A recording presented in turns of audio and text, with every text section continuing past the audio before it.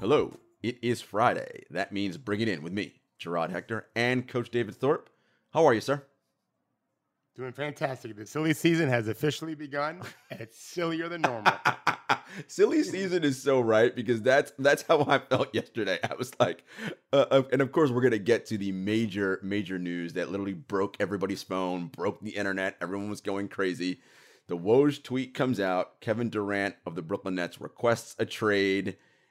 Everyone's phones start going nuts, and then people like you and I, not only do we get the ESPN alert, then the people we talk to in and around the league, then text messages start flying back and forth in that regard, right? And then it's just like, holy hell, I just need to breathe for a second, and we'll let it all digest, and we'll get back to it.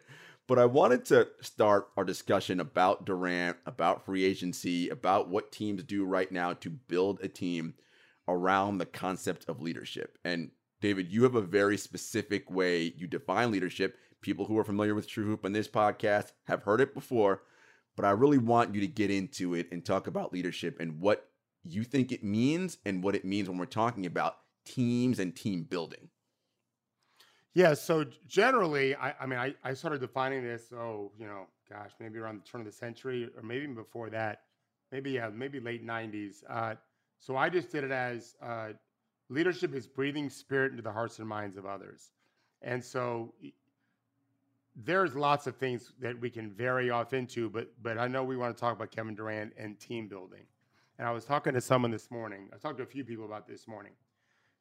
If you think of an NBA season, I think you're going to like this metaphor a lot because you know this so well. If you think of a team's journey is almost like a cruise ship. There's a lot of stuff going on. It has a chance to be a lot of fun, probably will be. But there are times where there's a storm of brewing.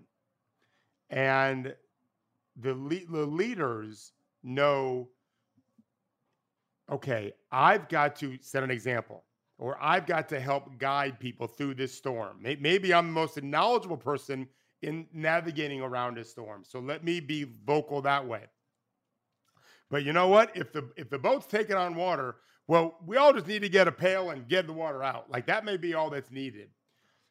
What we don't need is someone telling a bunch of people what's going on and not really be accurate, or I'm out of here. I'm jumping on this rowboat. I'm getting to shore myself.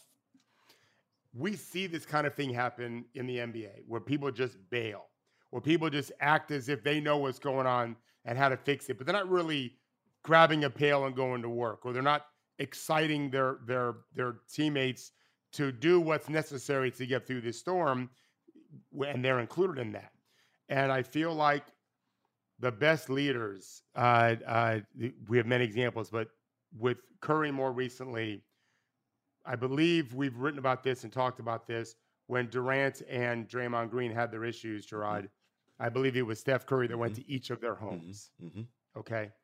When, Miami yesterday apparently sent a contingent of employees, teams, players, and staff to Udonis Haslem's house to see if he'd be willing to take an extra couple million to be a player for his 20th season. Why? Because a storm's coming. A storm always comes to an NBA team, and they want that dude helping to navigate through. I don't think Kevin Durant yet has that ability to be the person to help guide them through that storm. Steph Curry does, and other guys too. Maybe Jimmy Butler does. We don't really know. He's not won a championship. By the way, you don't have to win a championship to know that you have it. I want to ask you that. Yeah. I think it helps with experience is experience. You know what to do because you've done it already. But you don't I have had cancer, but I haven't had the kind of cancer that made me do any radiation treatments or chemotherapy to know that I don't want that. I don't have to win a championship to know I can't do certain things. There's certain things I have to do, but it definitely does help. Experience does matter. And I don't want to not address this too, Gerard. You were right there. So I want to get your opinion on this. Think about where Brooklyn was, let's call it 3 years ago, when they had Jared Allen on their team and Kenny Atkins as their head coach. They seem to be moving in the right direction. Everyone was rowing in the right direction. You might have been missing the Olympic rower, Mhm. but everyone else was pretty good. But who knows who might have developed into one. And then they said, "Oh no, we're gonna trade it in for something real shiny over there." And look what it got him. And that's where when I think of free agency, not just specific to Brooklyn and Kevin Durant, I think we forget sometimes that if you're building a team to win a championship, it's not just about how you spend your money and who you bring in. Who are they like? What are they like? How do they lead? How do they follow? One of my favorite things about Steph Curry was his willingness to follow Kevin Durant whenever Durant decided to be a leader, which wasn't every day. Curry was fine with that. He knew long term what was going to happen. And boy, that's such a valuable part of being a leader, because sometimes breathing spirit, I will tell you this, I think I'm a great follower. And that may surprise people who know that I'm very loud and obnoxious and whatever. I feel like I'm a great follower if the right leader is in charge. I will help other people stay in line. And I think that only enhances whatever leadership qualities I have, because it inspires the person doing the leading at the time. Oh, Coach Thorpe is paying attention. My assistants would say when they're running it, I'm their assistant, happily, joyfully. And I think Durant has been fine with that, by the way. I don't think he's ever been a jerk, a prima donna when he isn't the best player on the court in any one possession, whatever. He lasted in OKC. He did in Golden State just fine. But over time, it seems to have frayed a little bit. And he's I think he's lost his compass as to, you say you just want a ball, but this ain't it, Kevin. This isn't just hooping. This is everything else but that. And I feel like he's lost, and it hurts me, because it'd be like Mozart melting down. This is Mozart. This is one of the few greatest of all time, and it seems like he's lost his way. And that's my take. What's yours on it? No, I'm with you 100%. And I love the breakdown you gave there about leadership and the different ways in which, one breathes spirit and what that actually means. As someone who, particularly when he moved to Brooklyn, covered him closely, but even, from afar and like watching his career since he was a senior in high school through now, he is an interesting figure in that way, right? And we talked about it a lot, particularly this year in comments he makes. When he talks about, because as the best player, we often assume, well, then you must be the leader, right? That's how people think of things. Number one person on the court, well, that means you have to be the leader. That's not necessarily true, right? Nope. Just because you're the best at something doesn't mean you're also the best at this role. And when there is no one in that leadership vacuum, right, something or someone is going to fill it, right? It doesn't stay empty. Something takes its place, right? And if it's not good leadership, bad things like we're seeing in Brooklyn happen. And he says this stuff all the time. And it's a major criticism I have of his. Whenever he's asked about a new teammate like a Ben Simmons or a young guy who's doing well, Durant will always start out with, well, I think the first thing is you work on yourself individually and then you bring it to the collective. And I'm like, Kevin, I think that works for you because you're Kevin fucking Durant. Yeah, you can go off by yourself and do your thing and come to the group and meld because you're so gifted and talented and you put in the work that it doesn't matter literally what I put around you, you're still going to find a way to score 30 on 50, 40, 90. Everyone else doesn't have that ability. They need someone to say, hey man, why don't you come with me and I'll show you how this is done, right? But he's an example guy. Just watch how I work. It's like, yeah, that's cool, but some people need more than that, right? What I would have loved for him to do, Coach Thorpe, one day when he was with Brooklyn, was do a Kevin Durant camp, right? Bring in Kessler Edwards, Nicholas Claxton. All you guys come to one of my wherever many houses I have and wherever we go. Don't worry, everything's on me because I can certainly afford it. You spend 2 weeks with me and we're just going to work. Do you know what kind of buoying that would have done for Kessler Edwards, Nick Claxton, Cam Thomas, all these? Oh man, Kevin Durant invited me to his house for 2 weeks. He showed me for those kinds of guys, that's going to be, talk about learning curve. Now we're doing this, right? But that's not it. That's not his nature, not his personality for whatever reason. I'm not necessarily saying he's a bad person for that, but if you want to lead, right, you're going to have to do things in that way. You look at, again, I hate to do it, but we look at Golden State, right? Look at how Curry's helped bring along Moody, Kuminga, Poole, right? I'm not saying he did a Steph Curry can't, but he talked about how they talk about Wiggins in the media. Oh, Andrew, of course he's an all-star. That guy's a bucket. He can get 25 a night. Like, whether they believed it or it doesn't matter. He said it. So Wiggins, shit, Steph Curry thinks I'm an all-star. You damn right I know that made him feel good. And don't you know who was one of the most important people to the Golden State Warriors winning a championship? Andrew Wiggins. Steph Curry going to Steve Kerr saying, no, Kevon Looney's got to start. How do you think that made Looney feel? Oh, yeah. Curry thinks I'm the man. Who was a major... We talked about it last week. They don't beat Memphis without Kevon Looney, right? Yeah. These little things that... No, and again, part of the reason why it doesn't work is that for storytelling purposes, Coach, that's not a good story, right? The good story is Steph Curry's Superman. He saves the day. Woo, we knew it all the time. But Peyton, Looney, Wiggins, and him, that's not a good story, right? But for us, people who are coaches and everyone, no, that's the good stuff. That's the royal jelly you talk about. And Brooklyn ain't got no royal jelly. Zero. From him. Mm-hmm. So as a parent of twins, boy, girl, when they were born, my wife and I would talk about this a lot. There's a theory in psychology called the Pygmalion theory. Mm-hmm. And if you know the story of Pygmalion in Greek mythology, he was a sculptor that sculpted a female statue that was so beautiful he fell in love with it. And he loved it so much it came alive. And so in psychology, that Pygmalion theory is you can change someone by how you're treating them. You can love them so much, and it's not just about love, that you can guide them. We know this to be true. That's what bad influences are.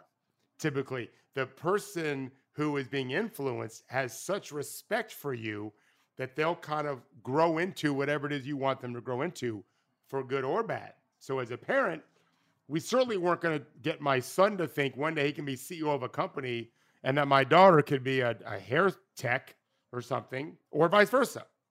Neither was the case. Our job is to give them enough love and guidance to believe they can do whatever it is they most want to do in their lives. And to your exact point, had Durant, quite frankly, has sold himself short. He has removed himself. He has abdicated the responsibility of being one of the greatest players of his generation and of any generation by not even trying to influence anybody else to be like him. He rejects the idea, right? Barkley was cute about it. He was cute. It was funny that I'm not a role model. Mm-hmm. Well, yeah, you are. Like, you may choose to ignore that. You're allowed to do that. It's your life. And you can do whatever you want legally by law. Now, this ain't China communism. But remember, with the money you make, the amount of time you're on TV, that platform that you're on every day of your career, you're influencing millions. In the case of you, KD, you're influencing that group of 12 to 15 to 25 guys with the G League players. You can choose to ignore that if you want to. But, my man, you've won one series in 2 years with good talent around you. Curry got himself another championship. Mm-hmm. And you could argue that he had it tougher in the sense that they had to get through the worst team in the league and then not even making the play-in not even get past the play-in last year. That ship could have derailed. Mm-hmm. That train could have derailed. It didn't. Mm-hmm. And because Curry doesn't abdicate that responsibility. And so I'm dealing with some NBA players this summer, and we have not addressed it yet because free agency is still happening. But once free agency is done, and you know what your team looks like, the veterans now that's why you need to go to Vegas and make an appearance or two. Mm-hmm. You need to send texts out. Mm-hmm. I think Durant used to do it. I think something's happened that's just changed him a little bit. People know him better than me, and maybe they feel like he's always been this way. I think he was just more receptive earlier. Mm-hmm. And if you just want to be a basketball player, you're not acting like it. And worse than that, you failed in some opportunities to just make your life better and your team better. Mm-hmm. And now let's fast forward, Gerard. I tweeted this. Someone asked about what would the deal have to look like to get KD, and I wrote Jack and Squat. Like I wouldn't trade anything for KD unless I was getting rid of the guy anyway. So, for example, Phoenix already knew Ayton's gone. Right. I heard that. I found out from people this week. Mm-hmm. He's history. This was 4 or 5 days ago, some agents told me they know he's gone from Phoenix. Well, if you're already off him, you're not going to go after him at all, and you can get KD for him, well, that's great.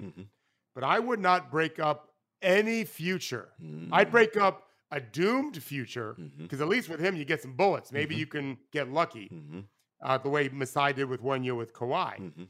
But if I feel like I have any kind of decent future, I don't trade anyone for him, because I have no faith anymore that he'll make that contract for 4 years before he doesn't complain about something. As soon as the storm comes, I have no confidence he's going to be out there with a pail getting water off the boat or guiding us through the storm. I don't believe in that, or Kyrie. That can change, but that's how I feel right now. No, and I don't think you're wrong. And look, the biggest thing, elephant in the room here, is Kyrie Irving, right? And Durant hitching his legacy. You made just a point about he abdicated his place as, the greatest of his, one of the greatest of his generation, the greatest of any generation, by not doing these little things.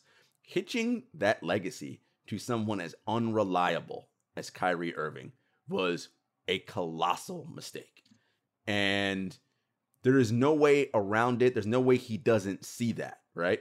Whatever the reports are that, he wished that the Nets, did a better job of understanding who Kyrie is. Understanding what? Like, again, to your point, the NBA season is a storm. The best teams, storm is coming. We know this for a fact. It's going to happen. Why am I inviting the storm into my ship, right? I'm inviting it. And that's what you do by having Kyrie. And Jackie Mack, when she was still at ESPN, in 2019, wrote about this. Coach, this was before Kyrie stepped on the floor officially as a Brooklyn Net that season. This was in the summer when he and Durant and DeAndre Jordan organized a basketball workout in Santa Clara for all the guys on the team once they signed up. The Nets sent out their training staff, of one of the better staffs in the business, and said, hey, Kyrie, one of the things that we do is we monitor the biometrics of you guys when you're working out, so you have a strict plan, whatever. Immediately, Kyrie balked at that. No, I'm not doing it. We're not even training camp yet. This is of our own free time in the summer before we even start official team duties. Already, no, not doing it. And Jackie Mack in the piece wrote, that was an awkward moment, not only for the staff, but all the incumbent players who were like, but this is just what we do here. Like, this is just part of who we are. The culture changed literally that day. Day one, I was like, this is never going to be the same, right? And the idea that Marks and Atkinson at the time bent to the whims of KD and Kyrie, this is sort of the downside of when you star hunt or when you allow the players to have carte blanche and say about how you run things. And only the best organizations can push back and say, look, we get it and we hear that's what you like, but this is how we do things here. If this is not what you want to do, well, then this is not the place for you, right? And there's only a few teams that can do that. We know famously the Miami Heat did not kowtow to all of LeBron James' wishes and said, look, man, we're not firing Spo, right? We're not doing any of those things. None. If you don't want it, that's fine. We will be fine without you. You can leave in free agency. I think the Miami Heat are pretty happy with how life has gone post LeBron James, right? Yes, they have not won another title, but to the point I was making before, we have this thing where we measure success by titles, and I think that's the wrong way to measure success. I think the Miami Heat have been a very successful franchise post LeBron James. As Henry always says, winning a championship is a 1 in 30 lottery. Most teams are not going to do it anyway. That's not the metric we should be using. Are we good enough, and do we compete, and do we have a chance? Miami's done that historically, right? San Antonio has done it historically. Golden State is winning titles, and when they don't win, still consistently, like, we're giving ourselves a chance. I mean, what other teams are we talking about? Maybe Memphis is starting to be on that track now where they can do the same thing. But it's a handful of teams, and I think GMs are taking notice now, Coach. They're like, we can't let these guys run amok and do whatever they want. Look at what is happening in LA. Another franchise void of leadership, right? Jeannie Buss, not a leader. Rob Pelinka, empty suit. So what happens? Vacuum? Oh, Clutch and Rich Paul said, well, I guess we're in charge. And shocking, look at all the free agents they signed so far. all happen to be Clutch clients. Wonder how that works. Right? I mean, it's just, this is a bad way to run a basketball team. I've got other people talking to me about that, other agents who won't send their player there. They have no faith. Really good players that are really good players whose agents are very concerned that I'm just sending him to go play for another agency. It's not even a team anymore. You know, something I was thinking about, every year they do a rookie orientation program. And over the years, I've heard different people speaking there. I've never spoken there. I'd love to see an NBA orientation program where get everyone to go to the Bahamas or somewhere they all want to go. Not Vegas. Enough of Vegas. Go to Jackson Hole. Really pretty area. Yeah. And bring in Colin Powell's widow. Bring in Barack Obama. Barack and Michelle was fine. Bring in leaders who have managed to navigate storms. Captain Sully, whatever. And it's not just about learning how to manage money and learning how to manage emotions, but also how to lead. And when do you really, you know, it's, when I was a coach, I realized early on as my team was winning by 30, I would get, that would be when I get most animated. And I realized how fraudulent that was. I mean, I was 23, 24 years old. I really was coaching, but my third string in the game, whatever, but it was also for effect. Like, look how good I am. Performative. I'm still coaching. Performative, exactly. And then one summer, I just realized, what am I doing? And I was also yell referees all the time. I just stopped. When I'm up 30, man, that's what I'm really coaching the other team by being respectful and courteous. I didn't run the score. I did it once. I wrote about it, but I was 24 years old. I stopped doing all that stupid shit, and humility is a big factor there. And then learning, okay, when do you really need to lead? You don't got to do it all the time. You don't got to micromanage everything. You, as an adult, you know it. You feel it. Like, this is where I need to step up. And it's okay sometimes to wait for someone else. As a parent, I at some point, when the kids were 5, we didn't even order food for them anymore. No, that was on them. If I didn't like their choices, I would say, no, you're not doing pancakes at lunch. You had them for breakfast or whatever. No bacon today or whatever. But we gave them, that's part of learning how to grow up. It's the same thing here. Kevin Durant has lost so many opportunities to step up and be the leader. And the truth is, maybe it would have made him a little bit worse. Maybe in some emotional way, the baggage of that would have taken away some from his game. But I would argue that that had been fine, because it's the team that would have mattered most. And he would have been just fine doing that. He's a young man by my standards. I got him by 20 plus years. You're allowed to grow up still. You're allowed to grow. Grow up is the wrong word. You're allowed to continue to grow as a human being. I want him. I was telling someone this last night. I want all these guys happy, like I would anyone that we follow. And he just doesn't often seem happy. And sometimes you got to figure that out for yourself. Like, you can't just, it's not hard. It's not hard to be happy when everything's perfect around you, but that's not life. That's fake. That's movie stuff. Life is curveballs, storms. How do you navigate through and still put a smile on your face? For me, it starts with having a partner that, I'm so lucky, going on 32 years now. Without her, I don't know what I'd be like. And Durant doesn't have to have his own partner, but it's a process, because we all want him to have a great next 4 or 5 years. Yeah, for sure. But Gerard, there's going to be a time, and I hope you and I are still working together when it happens, where we're going to be talking about the NBA. And for a whole season, we're not going to mention Durant's name one time, because he'll be done. Yeah. This is it, Kevin. This is your last hurrah, in a sense. These next 4 or 5, whatever years. What are you going to do with it? Are you going to go out like LeBron is going out? That'd be a shame. We don't want that. Yeah. We're rooting for you. You and I know are rooting for him. 100%. And I'm a big fan. I think you're dead on. This 4-year contract extension that kicks in literally this coming year, right? Yeah. This is when it starts. This is the last 4 year. This is it for you. And you're still playing excellent basketball. In so many ways, Coach, I kind of wish because now that Kyrie's opted in, it's very obvious the Nets are going to move Kyrie as well. I hope he's like, well, let's see what you get for Kyrie. Move him first, and allows the Nets to be like, there's a reason you liked it here, right? We do some things. allow us to bring you back into the fold because Patty Mills is back, Claxton is back, right? Like you be the guy, but we have control of our franchise again. We're going to bring in these other players. We're going to develop Kessler Edwards and Nicholas Claxton and all these guys to help us continue because we think, and Ben Simmons, he's a big piece of this, right? Yeah. And I need you to love on him. Yeah. Yeah, that's part of your responsibility now as our guy, right? And I remember because I said this to you guys when it happened, and someone said to him, asked him in a post game presser, you know, what are you going to say to Ben? Blah blah blah. Nothing. I don't hold anybody's hands. Like that's not how I operate. And it's like, yeah, well, I'm gonna need you to hold his hand. Yeah. So it's gonna be uncomfortable for you, but that's what I want. That's how we grow, right? It's through discomfort. I want you to, because it's in there somewhere. I believe it. I want you to do that and work with him on becoming the best version of himself, because that'll help of us be the best version of ourselves and untap something in you that maybe you didn't even know was there. In an ideal world, that's what I would love to have happen. Yeah, it's funny. I think it was 2011.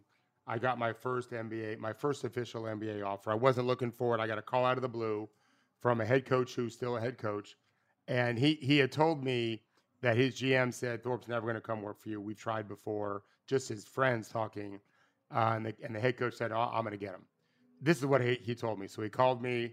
I was taking my son to buy cleats for an all-star baseball practice. Actually, it was June of 2011, and when I basically said, I don't want to coach in the NBA. I don't want to be head of player development, nothing like that.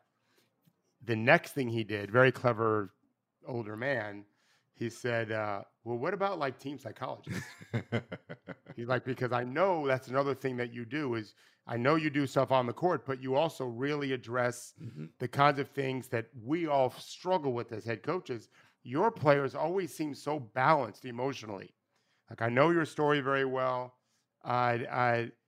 We could really use that. And it caught me. I'm like, ooh, no, thank you. I'm not moving because I would have to live there. Right. And I wasn't moving my kids and my wife away from our families. Right. But every team employs sports psychologists now. Yes. And but they can't help anything if the player doesn't think that he needs to be helped or just isn't interested. Yeah. Just isn't interested, I've not gone to counseling since my father passed. I don't know that I need it, but I'm open to it. If someone ever said, you know what, you should, I miss my dad. I'm not the only guy who misses his father when his father dies.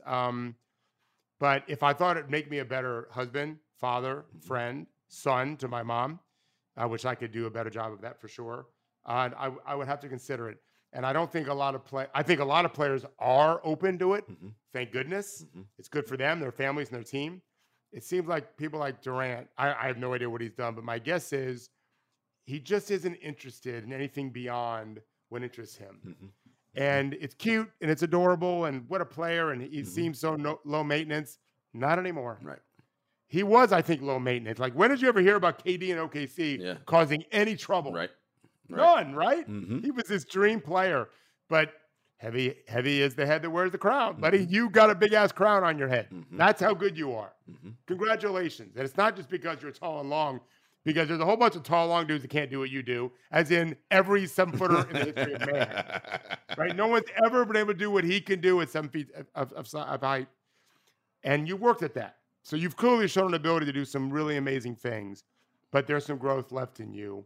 And if you want to have the kind of finish to your career that you deserve, you've earned it, well, you got to keep earning a little bit more. You can't just stop. And so now we're faced with what we're talking about right now. Who wants them? Like, this is Kevin Durant. And so initially, and I first found out about this because of you. I'm busy right now. I'm talking to agents. I'm talking to players. I'm on the court all the time. And I hadn't checked my phone. And I go to Twitter.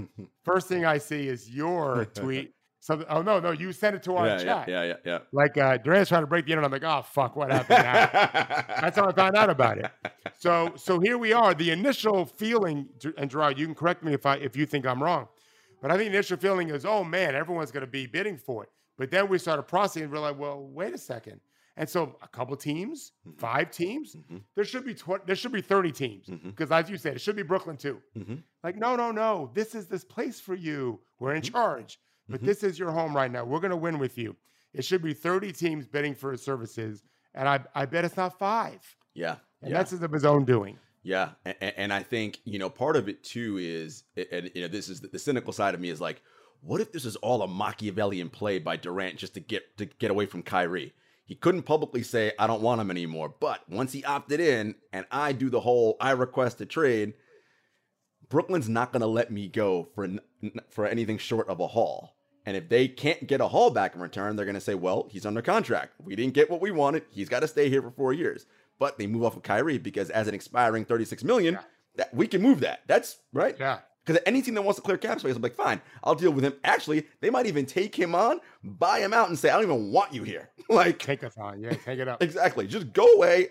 We'll pay you to not be here, and we'll clear that cap space. So that would be interesting. And I do think, because some of the reports have came out, because remember, the Nets don't have control over their draft for the next 7 years. So they can't tank this coming season. Because remember, it's the swap with Houston. So they want to be good or at least compete to make the playoffs. So that means they want back, they said it, we want back at least 2 All-Stars in return. Well, what team's going to give up 2 All-Stars? 2 young All-Stars? You think Boston's going to give up Jason Tatum and Jaylen Brown? Hell no. No, someone tweeted at me about Scotty Barnes. Like, are you fucking crazy? There's no, I mean, I understand Toronto, I get it. They did the Kawhi thing and it worked. Right. But, and I have not spoken to Masai about this. I can't imagine a single scenario where he trades Scotty Barnes for anyone but probably not even Zion because of the injuries. Like, there's no way you're trading that guy or anyone else that's got potential all-star on his that's team. that young, right? I mean, Scotty Barnes is what, 19, 20, whatever old he is? Yeah, he's probably 21 now. Scotty. Right. It just, and so you've created this. And so, your point is good though. Maybe, I mean, that might be a way to solve it. And I heard today on my drive, I was in Orlando this morning, that the owner is done with Kyrie, basically. Oh, yeah. I mean, Josai, look, take away the Alibaba and what goes on in mainland China. We can get into that. Good owner. At another, but he is someone who is like, look, he's been very pro-vaccine from the beginning. Yeah. Right? In terms of pushing it out there, giving resources, whatever. The fact to have someone like Kyrie, who's literally in many ways, coach, metaphorically spitting in his face, right? It's like, I'm not doing that. That's not going to sit well with him. And again, putting on my business hat, Joe Tsai, a billionaire running Alibaba, there is no way he's going to pay one of his highest ranking employees a huge salary with the idea that this employee may not show up to work sometimes. Right. He would never do that, ever. Right. So why is he going to do it with Kyrie? I mean, and the Nets, they called his bluff, right? They said, oh, okay, we dare you. Opt out and you go find a sign and trade. If it works, we'll make it happen. They knew. I mean, Kyrie's reputation is napalmed around the league. Yep. What team is going to sign him to a 5-year, $250 million deal? Unless they were high or like, really, I don't know what. Right? They'd have to be literally out of their minds to do that after what they've just witnessed. Who would sign up for that? They wouldn't. And they knew Kyrie really wasn't about it, as he said he would. Well, then I'll just opt out and go sign for the mid-level somewhere. I'm like, no, you're not. You're not leaving $37 million on the table. And of course he didn't. He opted in. Again, now that's an expiring deal. Now we can move him, right? And I think that's a big piece. And I think that's why Patty opted out and came back, all that. I think there's going to be a huge cloud lifted over this organization the minute Irving is no longer a part of it. He gets out of that locker room and that facility, it's going to be like, sunny days are here again. Like we can get back to what we're doing. And I think that because Durant is as much a go along to get along guy as anything. Yeah. And so if that's how it's rolling, he might be like, you know what? It's kind of pretty good over here. And I think we might be able to do something. So stay tuned on that, guys, because I don't know if Brooklyn's going to be able to get back a haul that they want that makes it worth it to move themselves off of Durant. So okay, so let's play this game at pop quiz time. Mm-hmm. Pick a team that I don't care that Durant doesn't want to go there. That's Mm-hmm. a separate issue. That you think has some material, and what's the deal? I have one if you want to think. Okay, so Indiana, I think, will probably be a team, right? Do they want to move off Brogdon, Miles Turner? and then picks. Is that enough? Picks and swaps. Is that enough to give them Kevin Durant from Sean Marks' point of view? It may start the conversation. I don't know if that's enough to move the needle. But, Malcolm. Well, you don't know until you see what else is there. Right. If that ends up being the best deal, that's your point. Mm-hmm. What if I told you? So first of all, you can't trade for a player, I think, on his rookie extension. If you already have one, like Ben Simmons, right? Yes. Right. Correct. You can have as many as you want if they're homegrown. Mm-hmm. You can't trade for Correct. two. So I don't know why that rule is in place. Henry thinks it's because you can't just have these superstars player empower each other when they're in their fourth, fifth year, whatever. Exactly. So what if you did a Jamal Murray and Michael Porter Jr. and then everything else you need except for Jokic for Ben Simmons and Kevin Durant, and that's your front line. Well, Simmons is your 1-3. I like that in Denver. Oh man, you got to get Jokic shooting the three again. He did not shoot well this year. Yeah, you got to get him shooting it well. But if that's your core three, Simmons is now attached to Kevin Durant because you can't take any of these extended young players, which is what you'd want. You can't do it. Right. You got to take them in the rookie deals. Then how do you make the money work? Yeah. So I have not done. I've been in the car until 10 minutes ago. When we got here. The math, I don't know math doesn't what that work money would be. because Durant's at 44 by himself, right? So I think Murray and Porter Jr. together would be enough to get Durant. Like, right, you got to pay for Simmons, right? too. So you got to pay for Simmons somehow, and I don't think they have enough salary left to pay for Simmons. That's the issue. I don't think there's enough salary there. I might have to add a third team somehow. Yeah, that's what I was thinking. Is Durant doesn't seem to mind not really. I mean, he might have thought he was the best player on the Warriors team. I don't think metrics always agreed, but he was right there.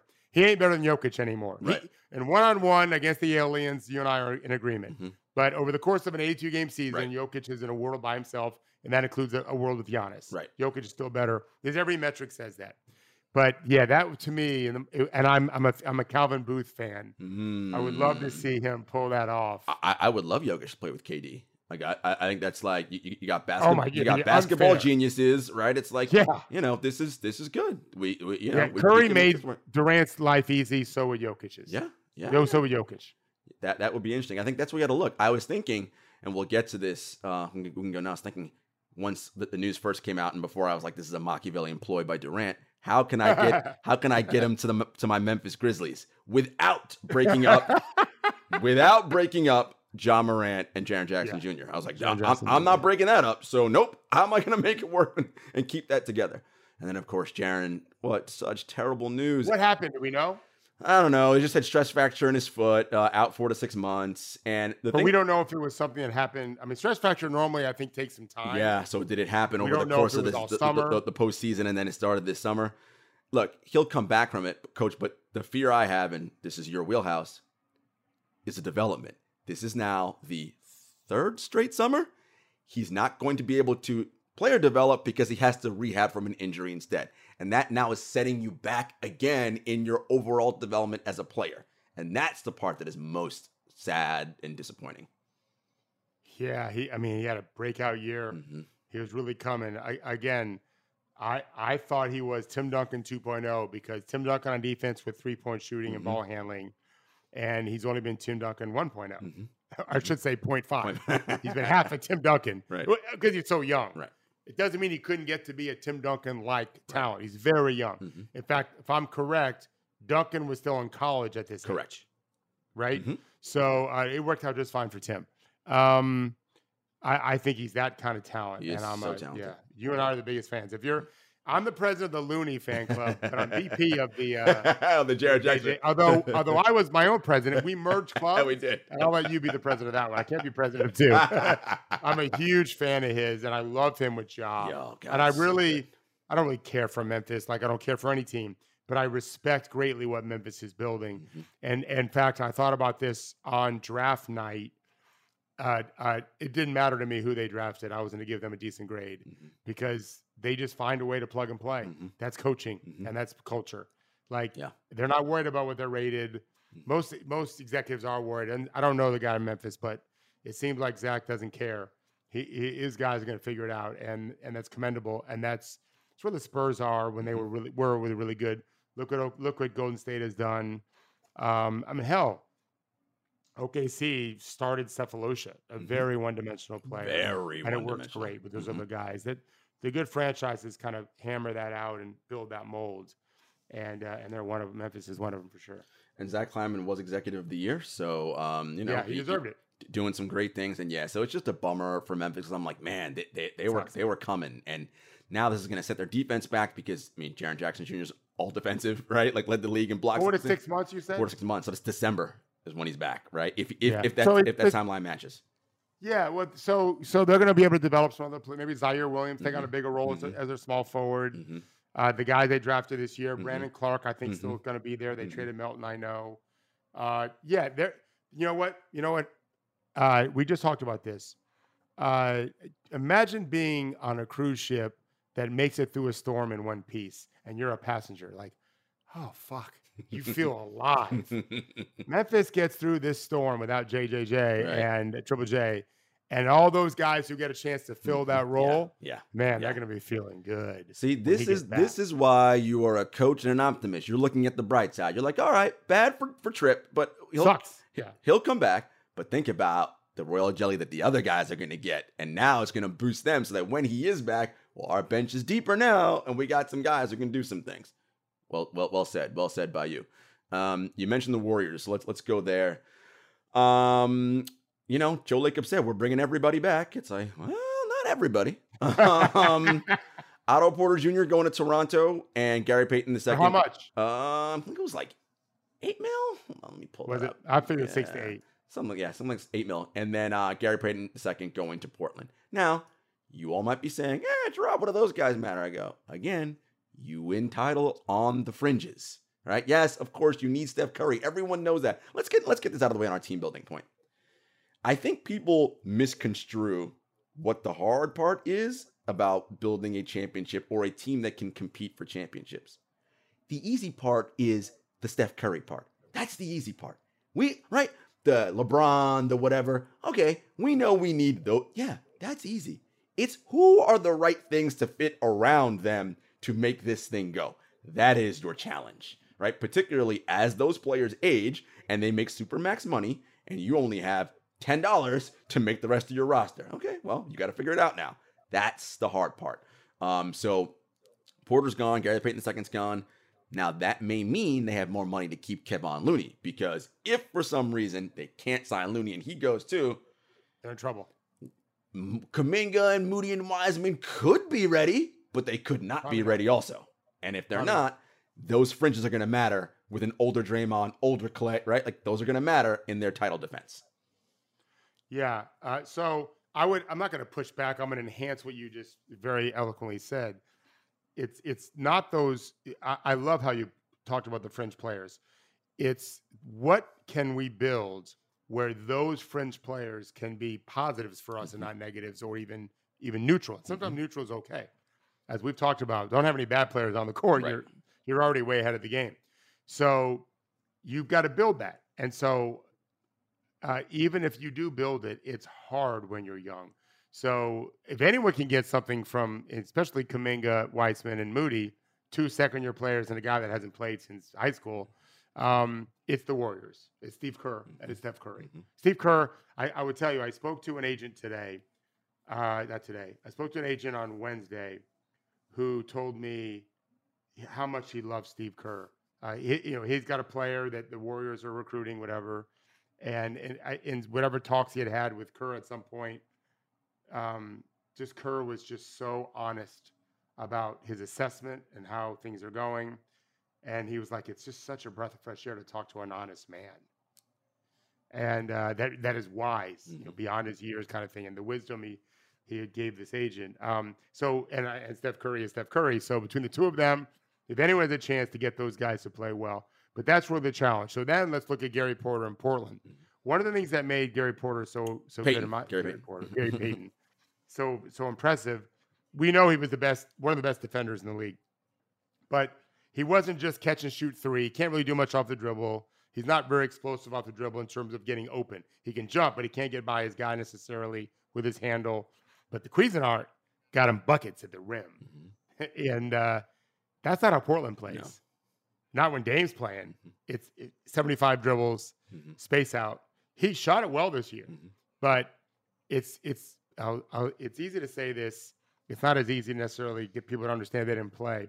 If all you're doing is shooting threes, at best you're making 4 of 10, which means you're missing 6 of 10 at best for almost anyone in the world. Certainly at the highest level, your 4 of 10 is great shooting. Mhm. How is your psyche doing missing 6 of 10? So, well, Peyton didn't quite make 40%. He was 38% this year. We could look it up, but I think it was high 30s. But he got buckets too Mhm. because of the Cuisinart, which I think made him feel better about himself Mhm. and helped him shoot threes more. I don't think he's getting those buckets in Portland. Yeah. With Dame, historically, they play slow. Mhm. So the transition game is not going to be there as much. And they don't run the Cuisinart. They could Right. change. They should. I think Chauncey wants to. But with Dame, so here's the big question. And this goes to, we were talking before about those fringe players. Well, now we're talking about bonus wins. Yes. How do we get a guy that's making $5 million a year and make him play like he's worth 15? How do we get a rookie making 2 Mhm. and a player worthy of a mid-level $10 million deal, not a non-taxpayer deal? That's the system, okay? And roster and culture and all of that. And so in Portland, well, you just got Jeremy Grant, but now you're bringing in Gary Payton, okay, 29, but you drafted Shaedon Sharpe, Mhm. who hasn't played in over a year. Mhm. Does it seem like Damian is the guy that's going to be there long term? I have some questions as to what they're really thinking. Oh, we know what yeah, they're thinking. They signed him to that deal so that when they sell the team, They could look, sell. we Yeah. got Damian Lillard, so you're fine. Everything's all good. Yeah. It's going to be interesting to see because it doesn't make a lot of sense to me. I mean, right now, let's say they keep Nurkic. They actually, Nurkic just got extended 4 years, 100 and something. Hold on. By Portland. Yes, just saw it. So, were they ranked, Gerard? What would you say is their ceiling for how they'll finish this year in the West? What would you guess? I mean, if they are around the play-in, Well, I would have said 7. Yeah. So there we go. Yeah, I mean, Rainbow. 7 at max to me. I don't, because they're not good. Right. So if Damian wants to stay there, none of us care. It's probably what Portland fans think. We don't care. It's not like we think about him for 1 second beyond when news breaks. 4 When we hear 4 things years, behind the 70 scenes. million for Nurk. 4 years, 70. Wow. So, they'll be lucky to be a 7 seed. They might get 7 seed, but they may not. Yeah. I just wonder what's going to happen there. Gary Payton, I don't think it's going to move the needle as much. I'm glad he got paid. Yes, I don't think he'll be as successful. I think that's the other thing we have to talk about with this, right? When you are a player like Gary Payton II, who has fought and clawed his way to even get into this league, someone who was thinking about hanging it up and becoming a video coordinator, right? Unbelievable. When the payday happens, even though you're not going to play for a winner, you can't be mad that that's what a guy like him has chosen, right? It's like, look, man, I want a ring. I was an integral part in that, but I've been doing this for X amount. I didn't know I was going to make it. If a team's going to pay me and I forget the number for him, I got to take that, right? Like, I can't turn that money down. So I'm not mad at Gary Payton II at all. Nope, not at all. No, you got one chance to feed your family that way forever for a few generations. Go do it. Yeah. Now understand you may never play great again. When Hino Turkoglu left Orlando, he was the NBA's fourth quarter scoring leader on a team that lost in 5 games to the Lakers, and 2 of those games, I think 3 of those games in overtime. They won 1, lost 2. They were right there with Dwight Howard and Courtney Lee, and he took more money elsewhere, and we never heard from him again, basically. Whatever, you're allowed to do that, but he was at the end of his career. Gary probably is too at 29. And he's not Hito Turkoglu. Right, yes. He had not made the money Hito had made at that point. So none of us, it's not fair for us to judge anyone that chooses money over anything. Most people do. Heck yeah, they do. And maybe he'll help them win more games than I think. It's possible. So you mentioned bonus wins, and I want to talk about that because those of you who read True Hoop, Henry and Stephen Alardi and our awesome editor Travis have been toiling laboriously to create a new stat we call bonus wins here. And it's awesome because as we're talking about team building and how you create rosters, and David, you just mentioned it, how can we get a $10 million player to play like he's a $17 or $18 million player, right? This is how you win on the margins in a salary cap league. Now, If salary caps didn't matter, then none of that matters. You can spend however much you want to get what you need, right? But in a league that is controlled by salary caps, where you must start with to win one of the one, if not two Supermax guys, well, we got problems now. Now we have to fill out, spots 3 through 15 with limited money, and we have to be smart and hit on these things. And this is awesome because Henry and Stephen Alardi figured out last season an NBA win was worth $3.38 million. And so when you figure out who are the guys that are giving you the best value for the buck, it's often younger players on rookie deals, right? Who turn into superstars. I believe Trae Young had 12 or 13 bonus wins. He was number one. Yeah. Right, number one. And it's because his rookie extension hadn't kicked in yet. Well, it's going to kick in this year coming up. Oh, yeah. So that number's going to change slightly on his bonus wins, right? The Memphis Grizzlies, as a team last year, because no one's rookie extension kicked in, led the league in bonus wins to the second best record in the NBA. Why? Everybody on a cheap deal. Well, Jaren Jackson Jr. kicks in to start this season. He's not playing until December, which we talked about. Ja just got his extension, but that won't kick in until the following season. Big extension. Huge Supermax rookie extension, right? Listen, that's the name of the game when these guys do it. But they have another year to kind of make that up. I think bonus wins are great, Coach, and I looked at that as related to the Knicks. So they cleared all that cap space out for Jalen Brunson. All right, fine, whatever. I did the math. 4 years, 104. If he performs how we did last season, the duration of that contract, that's the money he's worth. In terms of how much a win costs, what he's given in terms of Taylor Snyder's numbers, that works. All good. Now, you have a concern that, well, he's small. So the likelihood that he continues that progression at the third and fourth year of that deal, probably not high. So you're getting no bonus wins probably then, and now you're struggling to live up to the contract. How are you feeling about our new stat bonus wins? Because I love it. I think it's great. Well, I want to address bonus wins and Jalen and the Knicks. I think it's fantastic. I can't watch free agency and not think about it. Yeah. Yeah. It's Taylor not Taylor. Zach Kleiman was the executive of the year for the reasons you just said, right? They led the league in bonus wins. And you've done your job if you can turn your rookies who are making you a fortune based on that bonus win value into guys that are just worth their value because you're paying them commensurate to what they're worth. Mm-hmm. Right. So you've done a good job. I tell you, the worst thing is drafting a guy really high, paying him $8 million a year, and he's paying like a $5 million guy. That sucks. Mm-hmm. Yeah, that's no good.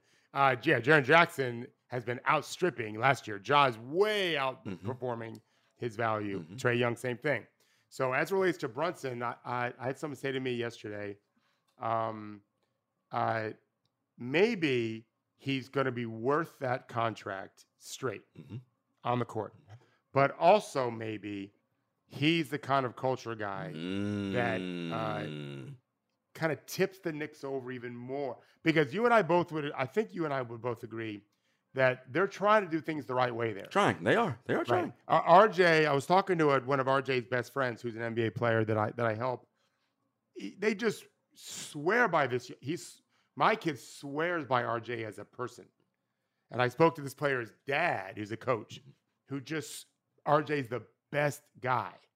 And I think I told you, I didn't know any of this until I was talking to this player recently, but I was in Times Square, a week after he got drafted.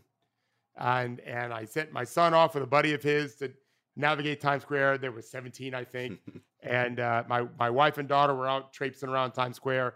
And I just worked at a Starbucks. I've seen it enough times. I mean, so did my wife, but my kids have never been there as adults.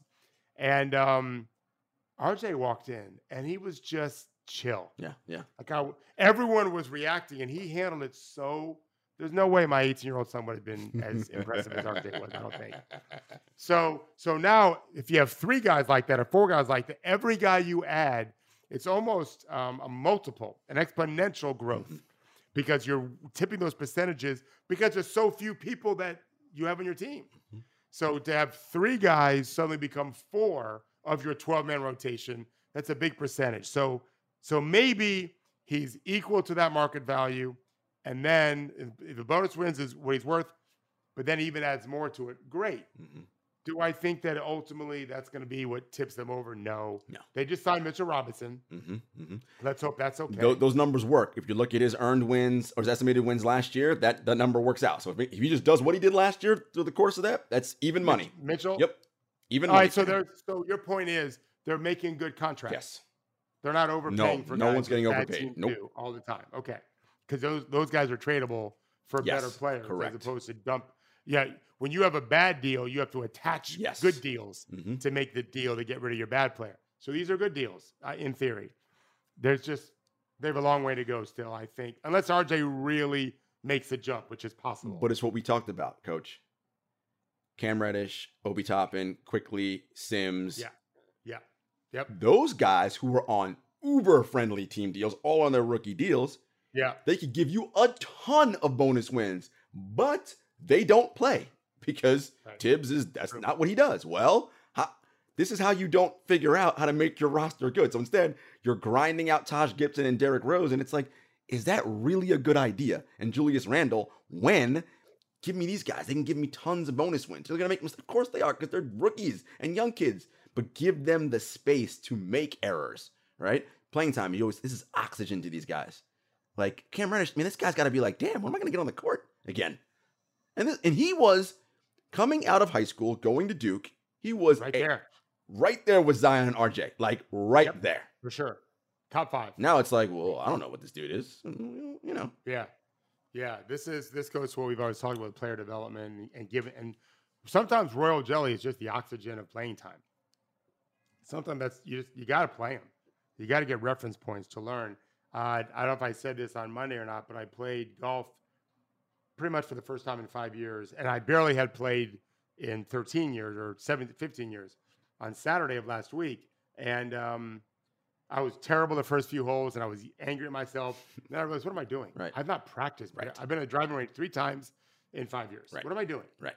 And then I thought after I was done, like, boy, I got a ton of reference points today. When I go back to the range, I can imagine hole 5, hole 7, hole 9, whatever. And Cam doesn't have that. Get nothing. He's played so seldomly, it seems, injury and then coach's decisions, that I still don't know how much he's informed each day in practice. Whereas the guy that's been around a while in his off season, he can imagine almost anything. Mm-hmm.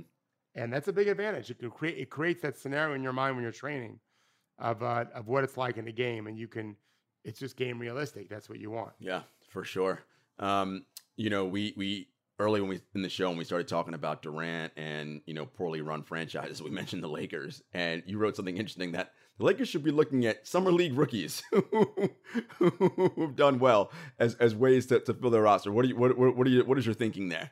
Yeah. So just to be clear, older ones. Yeah, so in other rookies, words, from last year and this year especially, there are 23, 24-year-old seniors in college who got an extra COVID year and who made themselves good enough to be considered for the draft and didn't get drafted, and are now playing summer league, but they're grown-ups in every way.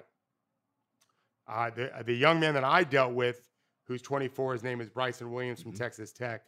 That's a grown man who, in my opinion, can play for a playoff team by April. He's ready. Physically, 245 pounds, really long, shoots 40% from 3. He reminds me of a longer, taller, more skilled Udonis when Udonis first got the league.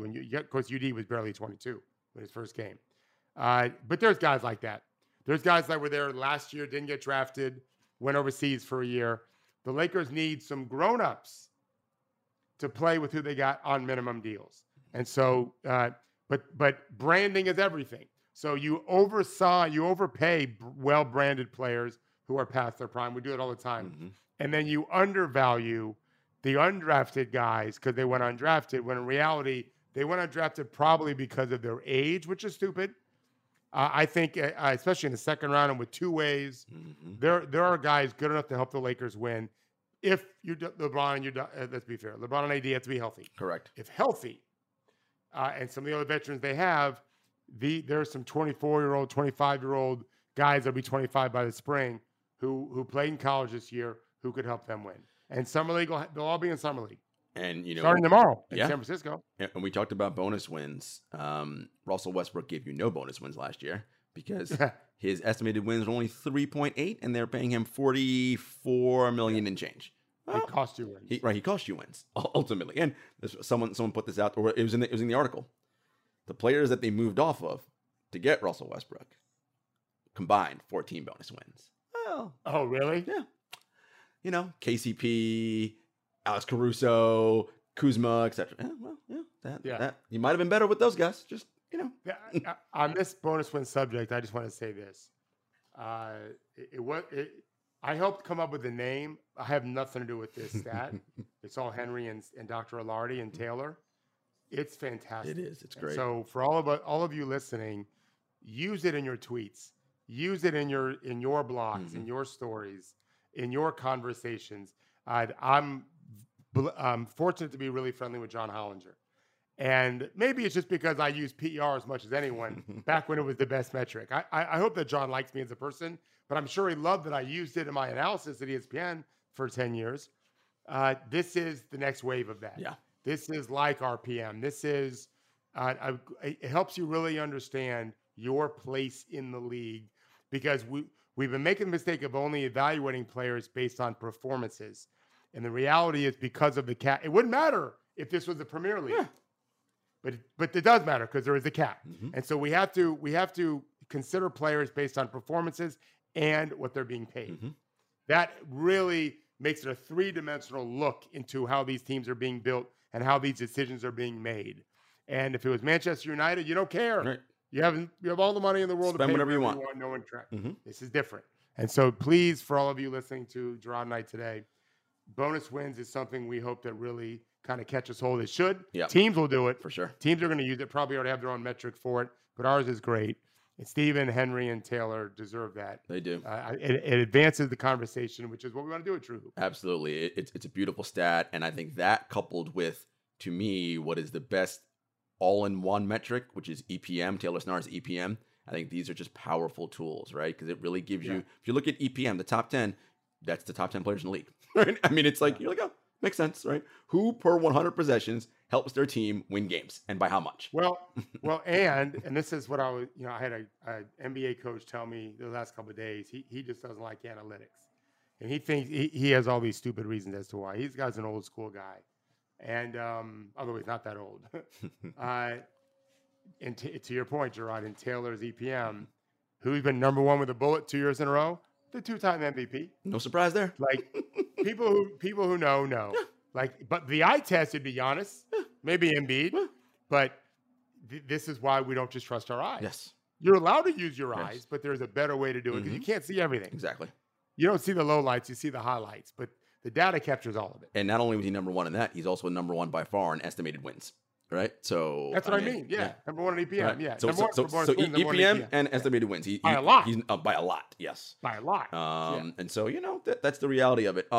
Last thing before we go, and we'd be remiss if we didn't talk about it. Talking about free agency, and I don't want to couch it in terms of free agency. I just want to couch it in terms of what Coach Thorpe always says, is that it's hard to be perfect, but it isn't hard to be decent. Miles Bridges from the Charlotte Hornets was arrested a couple days ago for an alleged domestic violence assault, right? That was at the time on Wednesday. Since then, his wife released just horrific photos of what happened to her. And their son said, this is what I've heard from the video, Dad choked mommy and threw her phone out the window. And I can't imagine a kid lies, right? At that young, right? If that is what the situation is, and this is not about kick Miles Bridges out of the league. That's not what I'm saying. But this is a man who clearly needs some help.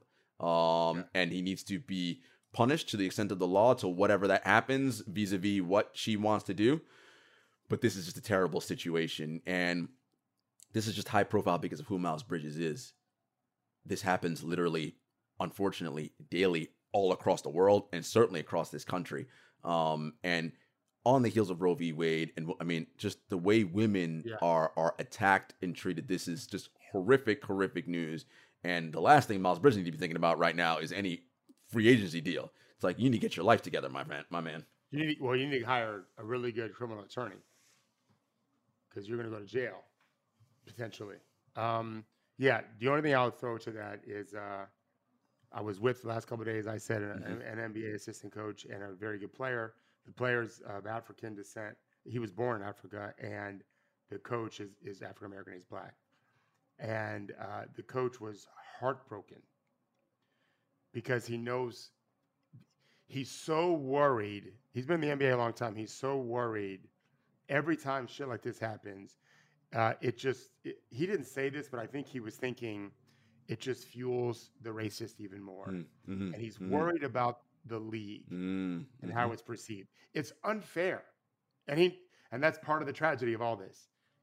He's so angry with Miles because his thought was, you already know what we're dealing with in this country and what we're dealing with as a league. I mean, for crying out loud, people said they're not going to watch it anymore because we protested a song when a dude got murdered for a couple of counterfeit bills, allegedly.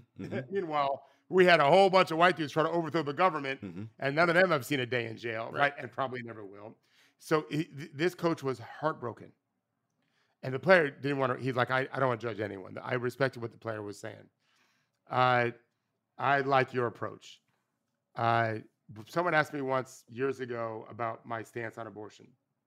And I said, I'm a dad. I'm a guy. Right. Like, I can't even know. I'm just going to support the women. Right. Whatever they want to do. Whatever they want to do. Like, I can't solve a lot of problems in the world. And so, you know what? I don't argue with my gardener. Our landscape guy did a bunch of work last week. I didn't tell him what to do. He wanted me to walk outside the office. Like, it's your job, buddy. Make it look good. Like, I know where my intelligence stops. I know where my understanding stops. And with something like this, we got plenty of women telling us what's going on. And then you start reading these horror stories. And my wife had to do a DNC. She had a dead baby in her body. I don't know that she would have to carry it term to term now. I think she might.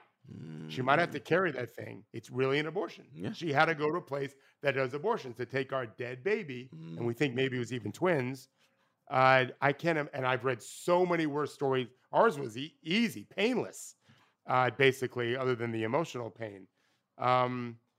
We got to stand with women. Yeah. And I was really proud of this coach who was so visibly hurt at where we're at right now because of what happened with Miles. And then to your point, this is a three-dimensional tragedy. This is awful for the wife in every way possible. And by the way, it would have been her money too. They're married.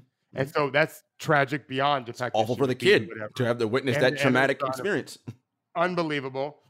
And then to what you were saying, like, Miles needs a great criminal attorney and he needs a lot of help. I don't know anything about him. I heard he was kind of melting down this season with rapping. I don't know. I don't follow that. Yeah. I'm not smart enough. I just focus on the court. But that just can never be. And the league needs to stand up hard. The NFL is, people keep saying the NBA is not as good as the NFL because of all this trade bullshit. Right. I understand it. In fact, I was wondering, I know we have to go, but think about this for next week. Should we do like a week-long trade time? Maybe twice during the year, 10 days, whatever the Premier League does. Just a small window. Transfer window. Durant, you can't even say shit till February. It's not even worth it. That's a separate thing. But where we can be better than the NFL is to speak up right now as a league. Yeah, for and sure. we are going to stand with his wife and with the investigators, and this dude is not welcome until a whole bunch of things are resolved. Yeah, no, and I think that's right? And again, I think to your point correctly, we have to support the women, right? Support his wife in this situation, like everything. Yep. This is bad and a black eye for the league, but we couldn't let that pass without mentioning it. Yeah, folks, it is July 4th weekend. We will not be here on Monday. We're going to have Monday off. So everyone be safe out there for the 4th. Enjoy whatever your plans are. Spend time with your loved ones, all that stuff. And we'll be back next Friday. Who knows? Kevin Durant may be somewhere else on a different team by next Friday, or he might be right back in Brooklyn where it all started. Who knows? Thank you, Coach. Take care, everybody. Have a good weekend.